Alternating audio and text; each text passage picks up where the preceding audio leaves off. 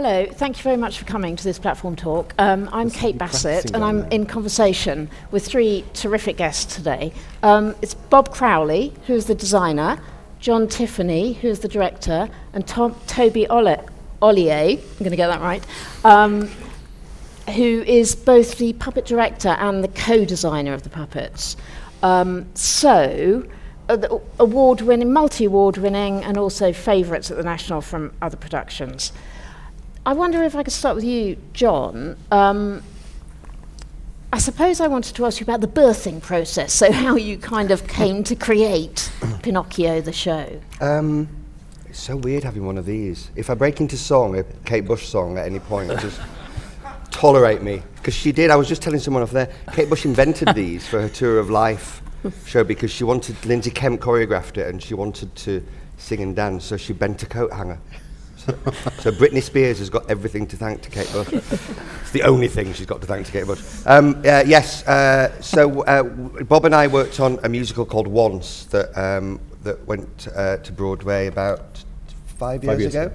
And it was there for a few years. It did quite well, and as a result of that, I got invited in to meet Tom Schumacher, who's who runs Disney Theatricals. And Ben, who works with him there, and we were just talking generally just about musicals, about their work, about our work, and I saw that there was a marionette in Tom's office, this amazing office above the New Amsterdam Theatre on 42nd Street, and it turned out that Tom trained as a marionette puppeteer. And that was, he came round to say, are there any of our properties that you're interested in? And I said, well, the film that's haunted me since I was a wee boy is Pinocchio. But it wasn't really on their radar, because those early films like Bambi, Pinocchio, Dumbo, Snow White, they're really interesting structurally, and they don't necessarily fit beautifully into the template of a Broadway musical with your I Want number and your 11 o'clock number, and whereas the films written, the cartoons after The Little Mermaid were written by Broadway composers, so they fitted more naturally. So it was clear that Tom would be quite reluctant for that. So we kind of moved on, and then just as I left, he said to me, "What would you do with Pinocchio?" And I said, "Give me a year." Think about it, and so we did. We thought about it, didn't we? And I met Tom in London actually a year after that. And can we just have a show of hands? Who's seen the show? Yeah. The other people who haven't. Do you mind a spoiler? Because we can't. You know the spoiler. It's quite hard not. It's quite we hard not. We can't really talk much more about the advertised subject of puppetry in Pinocchio without giving. Do you mind? Will you forgive me? My idea was that Pinocchio would, I mean, this isn't actually what happens, but the concept early was that Pinocchio would be the only human being on stage and everybody else would be a puppet. Where that led us was down a very, very interesting kind of road all through the workshops over the kind of 4 years since. And Bob and I got obsessed, and then Toby as well. The three of us became obsessed with scale, because we thought if Pinocchio's a puppet and he's a kind of 5'7", as Joe is, kind of a man actor, then everything else has got to scale up around him. So the puppets that you see on stage, Geppetto, the Blue Fairy when she's in human form, Stromboli, and the Coachman are 12-foot puppets operated by 4 people and voiced by 1 person. And their head is moulded on the actual face of the actor who's playing them. Sorry! It's just but you'll see it soon enough if you're seeing it tonight. And then we use a lot of mask work as well, so that Pinocchio gradually becomes more like other people in the show. Yeah, so that's the birth. Yeah. And I suppose one of the other main things I wanted to ask was, so there's the original story from the 1880s by Carlo Collodi, and there were numerous adaptations and translations. On the web, I looked up and it said it was the second most translated book apart from the Bible. I just was like, really? That might be a lie, in which case my nose is going to grow. But anyway, that's a web fact. So there's, and also, of course, the Walt Disney adaptation. So when you're doing a new adaptation, what did you want to stick to, and what did you want to how did you want to break away, and what was the process of discovering that? I mean, we stick closely-ish to the film in terms of the story structure, but the actual play itself is very, very different. You know, it's a different wish. We needed a villain, so we wanted the fox in it from the start, and it would go the whole way through. So Dennis Kelly's really written a new play based on the story structure of the film, I would say. Is that right? Yeah. Apart from one thing, which Collodi, I mean, the Collodi is really interesting. Like a lot of amazing children's literature, it was written as a serial for a newspaper, like Three Musketeers, and Peter Pan was told as episodes for the Llewellyn Davis boys, etc. So it's really, really, really episodic. But it starts with Geppetto being given a block of wood, which someone's found in the forest, and he goes to carve it, and it starts to giggle. And I thought, which isn't in the Disney at all, and I thought that was absolutely astonishing as a way to start, as a way to go in, that there's a spirit already inherent inside the wood, which Geppetto carves, and that gave us a relationship with the Blue Fairy. So, but yeah, no, we you know, the donkeys and whales, like in the film, are all there. Yeah. Shall we come to the puppeteering as well and the whole design? How did you? I suppose I'm interested by how did you talk beforehand about the puppets, and did you turn up at rehearsals with those puppets in any form, or did you go, we'll see how that develops in rehearsals? Did it change in rehearsals? Well, we had workshops. We did workshops on the whole piece, but we did a puppet workshop. So once we saw the scale working, and then the idea of using the actor's face as the sort of template for the puppet. For the so that's how that began. Yeah. Would you remember what the first one looked like? It was like a barrel. So hideous. It was really hideous. It was probably autumn 2015, and I met with John, and he said he wanted to do giant puppets in Pinocchio, and I thought he was insane. But was now really you're sure? Yeah, no, I'm definitely clinically sure. And so the first workshop, it was literally, I mean, much like my childhood, a glue gun and lots of cardboard in the corner of a room, and we made a sort of bamboo cane sort of cross shape with a kind of brown paper head and brown paper arms. It was pretty evident straight away that we didn't want the big puppets to have legs, purely because you'd be very restricted on terms of speed as to how quickly those characters could move. And I think with with an audience watching puppets, when you're watching a human puppet, you're really you're hyper aware that you're watching yourself. So as soon as a human puppet does something not quite right or slightly against gravity, we're hypersensitive to it, and we know it's not right. And so not having legs felt like a really good way for the audience to kind of fill in the gaps and complete the image. And so through every workshop, we did a more kind of revised, more finished version of the puppet until rehearsals, when we had probably the puppet sort of 70% made for the first day of rehearsals. Oh, okay, right. And then sort of aesthetic finishes, and as Bob said, sort of matching the actors' makeup and hair and all those choices. Yeah, I just treated them like they're actors. So I dressed them and then dressed the actor first, and then did the makeup on the actor and the wigs and all that stuff, and then repeated it on the puppet. Yeah. They don't talk back though, do they? They do actually. You'd be surprised. I actually wondered, what are they actually made of? I mean, the big heads, what are they actually made of? They're polystyrene carves the heads, and then bits of the body are plastozote foam, which is sort of a really dense foam that you get in sort of computer packaging, things like that, so it can sort of take a knock, because these puppets obviously get quite a workout in the show. Okay. And how did you, I mean, maybe this is a question for all of you, I don't know, how do you rehearse with puppeteers, and I'm assuming actors who haven't all been puppeteers before? How do you start that process, and how hard is it? I mean, it's really interesting directing puppets as such, but you know, you've got much more experience of this than me. But I mean, Mark, who plays Geppetto, had been in The Lion King, hadn't he? So, but he hadn't operated a puppet of this scale before, and with a team of people. With a team of people. But I mean, everybody got, you know, before they accepted the role, we wanted them to have a go at it, so that, you know, halfway through rehearsals they didn't go. Oh. Yeah, right. And then what we would do is I would be in another room with Mark and Annette, for example, who played the Blue Fairy and Geppetto, and we would block the scene, and then we would refine it and refine it and refine it. We would do all the text work. Yeah, right. And then Toby would take that, and you would put that into the puppet, wouldn't you? And then we realised actually that all the puppet teams, the Gepetti and the Strombettes, as we call them, and the Bluebells, you know, we're together for Loads a long of time. 60s girl groups and stuff. Yeah. We realised that actually they had to be part of that rehearsal process as well. Right.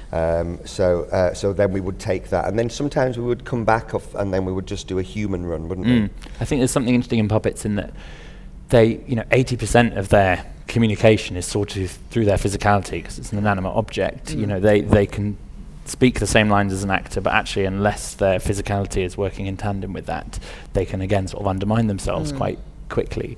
So it was really interesting to keep referring back to the kind of real life counterpoints and put that back in. But puppetry just takes a long time. I think probably a minute of stage time probably takes about an hour and a half to refine and rehearse. Wow, It's a bit like stop motion animation, like Wallace and old-fashioned Gromit. animation. Takes Wow, forever. Yeah. But it's like a theatrical version of green screen. Yeah. Or the Yeah. ping pong balls on you, that Andy Serkis does. And the other question I had was, there was one moment, I saw it last night. There was one moment where one of the big puppets did a kind of such a very human gesture. I think he like tickled his ear or something. And I wondered if do you ever rehearse those characters as just the actors and watch their body movements, or does it innately come out of they're constantly working with the puppets? They're not playing their character without the puppet heads on at any point. It's a mixture, isn't it? Yeah. I'd say, from the human runs, it sounds really, it's like something from 1984, isn't it? The human runs, you would spot a gesture, any one of us would spot a gesture and want to hold on to it. But then sometimes Toby or myself would, watching the puppet and just say, actually, dramaturgically, it'd be really good if you kind of indicated this at this point. Yeah. So we would just, is that right? Yeah, I think it's nice to kind of highlight little foibles and curiosities and things. And a lot of the puppeteers had been in Warhorse together. The three people on Geppetto with Mark had all been in Warhorse at different times. And there's a real kind of sense of anybody operating a puppet, any of our teams, anybody in any show, of sort of being a kind of little hub together, really, a little kind of thinking as one kind of brain together. So it's quite nice sometimes if all of a sudden a hand makes an offer or a gesture that kind of feeds into what else is going on. It keeps it very kind of live, stops it from being kind of rigorous choreography. Yeah. I was also going to ask one technical question, just because I was rather intrigued by it. So the big heads are operated mainly by, it's rod puppetry, isn't it? And there's a rod that's controlling the head, or looks as if it is. How does that? Because it looks as if it's got something on it, some control. It's got a literal bicycle brake on it, which makes their chin nod. Because in the workshops we just had a sort of, again, starting off as a scrunched bit of paper on a stick. So to make the puppet look down, the actor doing the voice on the head would sort of have to tuck themselves in between the body and the arm, and we knew we didn't want to lose sight of that person as sort of the kind of wide shot, I guess, of the character. So putting the trigger on means that basically when the puppets are looking down at Pinocchio, which they spend most of their time doing, it's not the actor in a really uncomfortable position. And it means you can get some real nice subtlety, little shifts in eye line and things like that. Bob, could I ask, I was also intrigued by the costumes and the whole, it's a spectacular set, but how did you discuss, I suppose, the period and the location? Because in a way you've retained rather charmingly a lot of the Italian elements as well. But it's not simply kind of the 19th century, is it? No. What did you discuss and decide on? We got interested in sort of Italy between the wars, really. So if it has a period, it's probably 1930s maybe feel to it. And so, which gives you a cleaner silhouette, Yeah, right. And but there's, you're referencing things like fairgrounds and Coney Island and all that stuff which is going on. Yeah, absolutely. So it has some of it feels a bit Victorian, like the travelling theatre has a Victorian feel about it. And Commedia. And Commedia dell'arte as well for the marionettes. Yes. Did you deliberately think? Were you trying to make it, I suppose I'm asking about whether it's the original book and the Walt Disney, and you're sort of merging that, aren't you, at the same time as making it I suppose, timeless and. Yeah, and the I mean, so I was very clear from the start that You're being snowed on. it's my own fault for having snow in the show, isn't it? From the start that we weren't going to have any lederhosen. Yes, right. Good which plan. That really was your opening line to me. No I think. lederhosen. Yeah. And Jiminy wouldn't look like Jiminy in the film because Yeah. it's such a Top specific. hat and tails. Exactly. Yeah. It's so iconic. Not that I mean they work beautifully, but our references were all. It was Bruno. Yeah. What's his surname? Malpot, Yeah. the sculptor, and Italian photography, maybe of the 1930s, and the kind of sort of poor theatre and things like that, you know. So, and the whole idea of it travelling and Yeah. it had a kind of a sort of an austerity feel about Yeah, it as well. you know, absolutely, yeah. which seemed appropriate for the piece. Yeah. Which was between the wars. Yeah. Absolutely. And actually, there's a really nice sort of up-to-date element to that, isn't there? Because it's the Great Depression, and one of Dennis Kelly's lines is kind of, is it Geppetto is struggling? Is sort of says, it's terrible with the, the economy right now, or something. The, where the you go. puppet industry's in a bit of a slump. Yeah. Ironic. But I remember when coming back to work on it, because obviously Pinocchio as it is, but we call it Pinocchio because that's what everyone knows it as. But Pinocchio is Italian, but my memory of it is German, because of course it's lederhosen and it's Austrian almost, more in terms of its imagery. But of course it's northern Italy, so we located a place called Belluno, which is quite close to the Adriatic and very close to the Alps. And it's called Belluno, which is perfect. And so we put pictures up all around the rehearsal room. So Planning our holidays. I was going to say, did you go on a trip? And that influenced the music as well, didn't it? With Yeah. Martin and, Yeah, Martin, because there are 5 songs in Pinocchio, and we've added another one, Fun and Fancy Free, from another cartoon that Jiminy Cricket introduced in the 30s. But we knew we didn't want to write any others, because songs like When You Wish Upon a Star, Give a Little Whistle, and Actor's Life for Me, and when Got No Strings, they're written from a particular place and time, and you can never really recreate that. But Martin got very, very interested in Northern Italian alpine folk tunes. So it's scored throughout beautifully. Kind of really one of our inspirations was Peter and the Wolf. Oh yeah. And we also got access to the Disney archive and the handwritten music from the original film. There's a fascinating program note about that, actually. If you're going tonight, there's a really good program note about yes, it's great, from sort Nick of Kaufman. missing music from the the Absolutely. original music that was cut from the Disney film. And so yes, so those like da da da da da da da da da, all those songs, all those tunes are alpine folk tunes that we weave throughout to try and kind of really locate it. And Pinocchio has always felt to me like one of the Grimm's tales.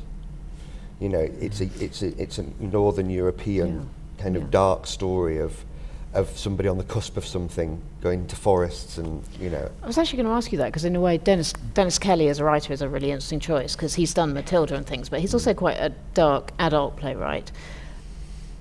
I suppose I wondered did you discuss how dark to go and how scary it should be, or did you just feel your way with that? Well, I mean, when you can't really get scarier than kids being turned into donkeys, can you? And being swallowed by the biggest whale in the world. So we just kind of had to do that, really. I mean, we did add the nightmare sequence, where Pinocchio dreams that he's actually been operated by lots of Midwich Cuckoo school children. We definitely added that, but I think that darkness, Hansel and Gretel, they kill their mum. They do, absolutely. Yeah, Grim Tales really get are much grim. darker than that, does it? Though I was startled to learn that in the original, when it was serialized, the original story was serialized before it was made into a book. Pinocchio actually dies, doesn't he? He gets Halfway through, yeah. So Walt Disney did sort of say, and the book softened it up, and then Walt Disney made it slightly less dark, I would say, or substantially less dark. He does. I mean, he kind of, the sense is that he's dead when he's in the rock pool, isn't it, on the beach? That image of him in the water when he was face down. Face down. I mean, Bob and I became, because we've been looking at this stage for quite a while now, Bob and I became really fascinated in the fact in the kind of nativity and passion and resurrection of it, because you've got a man who's a carpenter, Yes, yeah. and you've got a blue fairy, and actually the first marionettes were called marionettes because they were named after Mary, because the first marionettes were of the nativity. Oh, right. So that's where the word Oh, wow. Marionette Right. comes from. marionette comes Right. from. The and- touring theatres of the yeah. the Passion plays. And things like that. And Marion Blue, and then so we've got that. We've got a whale, and then we have a resurrection at the end. I mean, we're not trying to Yeah. kind of overload Christian parables onto it, but I mean in our story. It's actually very subtly done, isn't it? It's just sort of colour-coded in a way. Well, It's the blue fairy. But that's in the Collodi. Yeah. The Yeah, blue yeah, fairy it is is, he's yeah. a carpenter, and a puppet maker. But it's all there. But in our version, the creator is the mother. God is a woman. Yeah, She's responsible for the resurrection. That's quite nice right now, isn't that it? is quite nice. Yeah. Yeah. I was also intrigued by in a way, you're exploring diversity a bit in the casting, aren't you? Because there's one other notable female character. I don't know if you want to reveal Oh it or yeah, not. yeah. Jiminy's played by a woman. Do you want to Jiminy's not got much of a look. Do you want to talk about Jiminy? Yeah. Well, there was a lot of debate as to how we were going to sort of do Jiminy, really. Yeah. I think a couple of workshops in, when we got a handle on the big puppets, there was a lot of, is it going to be an actress, not in a green onesie, but you know what I mean? And how do you treat an actor if they're going to play Jiminy Cricket? Green Is it onesie. Is it Teletubbies. yeah. Bob's looking horrified. Yeah, at the like that. Don't bring that in here. Or a sort of object kind of thing. Is it part of the workshop that gets animated into life to be his conscience, or is it a puppet? And again, Blue Peter style. Really rapidly put together a bleach bottle, which I bought on Lower Marsh, near where my studio is, an upside-down empty bleach bottle with some cardboard arms and legs and a kind of paper mache head on a stick and these two rods. And we knew we didn't want lots of people around her. She's a very little puppet. She's sort of that, well, it's quite a big puppet, but it looks little on this stage. And if she had 4 people around her, you just wouldn't be able to see the puppet. So we knew we wanted as few as possible.